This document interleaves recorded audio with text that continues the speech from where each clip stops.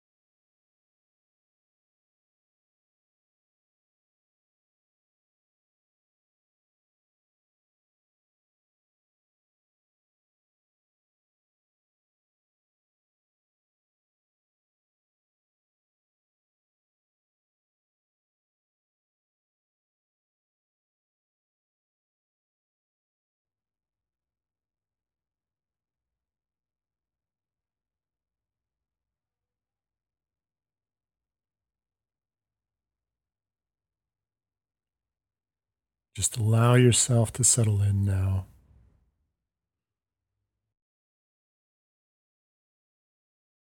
Become aware of whatever might be going on for you,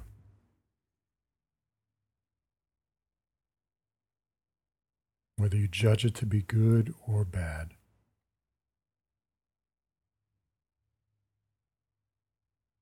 It's whatever your experience is in this moment.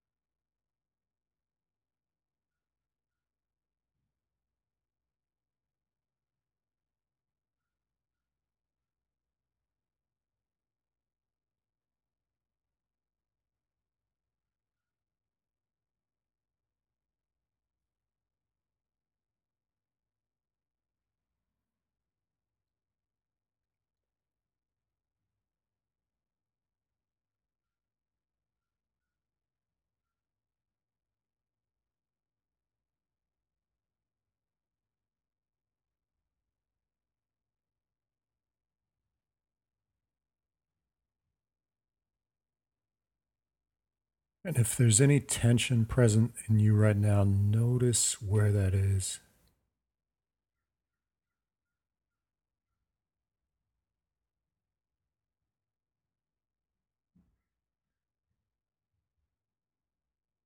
And see if you can be curious about it. See if you can be curious about what that tension might need in this moment. What can you bring it as we sit here?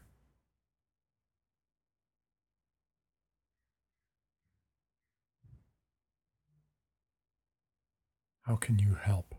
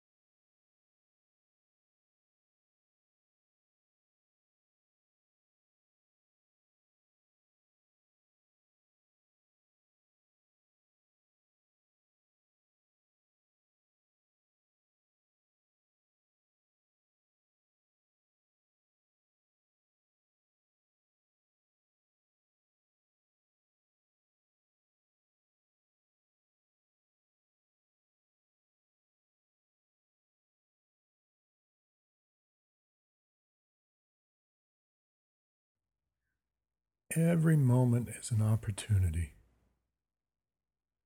to connect with your truth.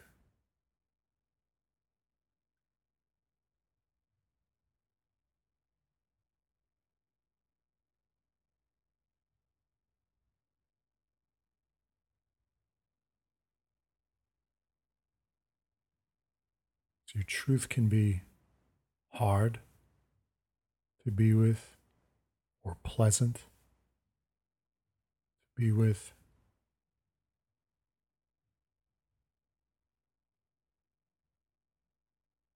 And what is the difference between those two? How are those separate from one another?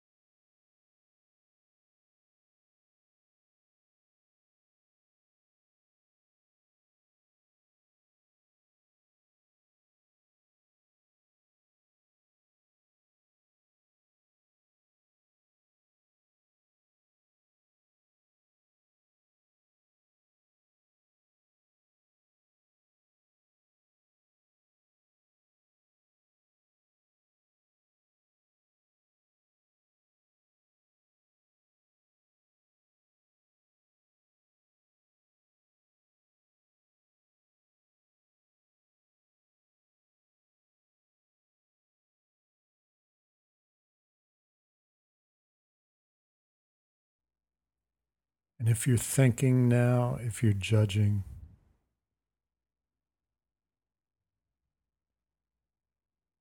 just notice it. Just notice it. And let the focus of your attention come back to your breath.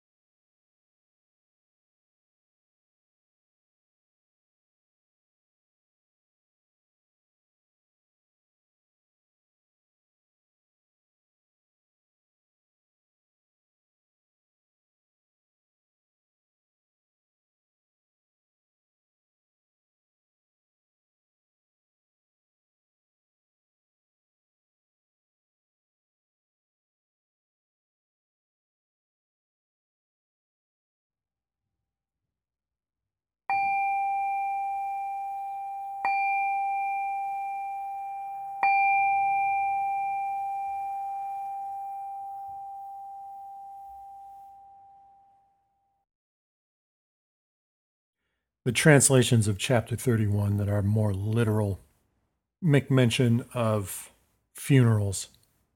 They draw a parallel between those who are victorious in battle and the funeral procession, and that the two are or should be thought of as essentially equal to one another because of the cost of slaughter, that there really is no winner in war. Since I'm in the United States, I think about things related to the goings on in the United States. And the U.S. is a country that loves to honor its soldiers, sees a lot of glory in war, in combat. And some of that is going on right now, honoring soldiers, honoring fallen soldiers. And in the course of doing that, often, and it would not have to be this way, minimizing the impact that the actions of the government have on others besides these soldiers.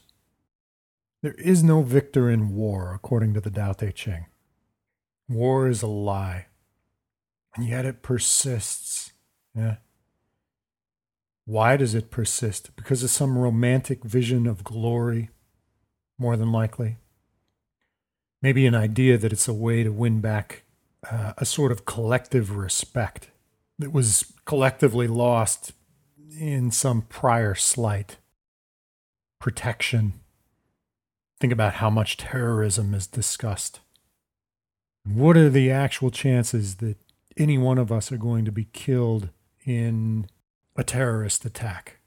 A true terrorist attack that the government would label as such. They're diminishingly small, approaching nil. But that fear is there. And that fear prompts all sorts of support for actions that are themselves acts of terror. War. This warlike mentality is so endemic to the culture that it exists even in our discourse and our interactions with one another. Our day-to-day fights with each other contain it in microcosm. Think about the conventional wisdom about winning debates and arguments. Turning a conversation into an interaction in which there's a winner and a loser. Someone who triumphs and gets his needs met, and a foe who is vanquished and gets none of her needs met. I'm reminded of Marshall Rosenberg and Nonviolent Communication, NVC. Marshall did some incredible work, in my opinion, in the course of his life. He died relatively recently, I think within the past couple years. And Marshall took the position that virtually all of humanity is fundamentally good and wants to be good, but doesn't know how to get its needs met. Those needs being things like the need for love, the need for respect, the need for companionship, the need for food, water, shelter. And so people go around accusing and attacking in an attempt to get their needs met, judging one another, labeling each other, projecting, making statements about what the other person is like, attacking. And it's all just an incredibly unskillful attempt to get one's needs met. And not surprisingly, in the vast majority of cases, it fails. Violence prompts more violence, even if it's just violent speech. So how do we end this cycle? What do we do to change it? Sometimes it can seem like it takes almost a superhuman capacity for compassion. It takes an ability to see deeper. If somebody is attacking us personally, to whatever the need is that underlies it. And boy, is that hard. We're not always going to be able to pull it off. Because if we're under attack, our instincts kick in. It's very natural to want to attack back or to protect ourselves. Fear and anger naturally come up. But if we can start by seeing this pattern in ourselves too, and having compassion for ourselves as this shit arises, and that cracks open the door to possibilities later on if we're being attacked. To think of all the most horrible things that people are doing out there right now on this planet as expressions of an unmet need, according to NVC, is sort of liberating, freeing from the trap of constantly warring with each other. I'm not going to go into the details here about how NVC works. There are plenty of videos on YouTube about it. And some of the language of it can sometimes look a little clunky or feel or sound clunky. And then once something seems like a technique, it arouses suspicion in the listener of it. So, because it feels inauthentic at that point. But nevertheless, the idea is sound. So if you're not already familiar with it, do check it out when you have the chance. Please. All right, let's sit briefly for a gratitude practice. We'll sit for 30 seconds. I recommend when I sit for a gratitude practice, I like to start with small things that I'm grateful for, and then expand it out to larger things that I have gratitude for. And over the course of this 30 seconds, you can think of maybe 3 things, just enough to sort of get that greater sense of gratitude that comes when you realize that you're not responsible for everything good that's in your life. 30 seconds will begin now.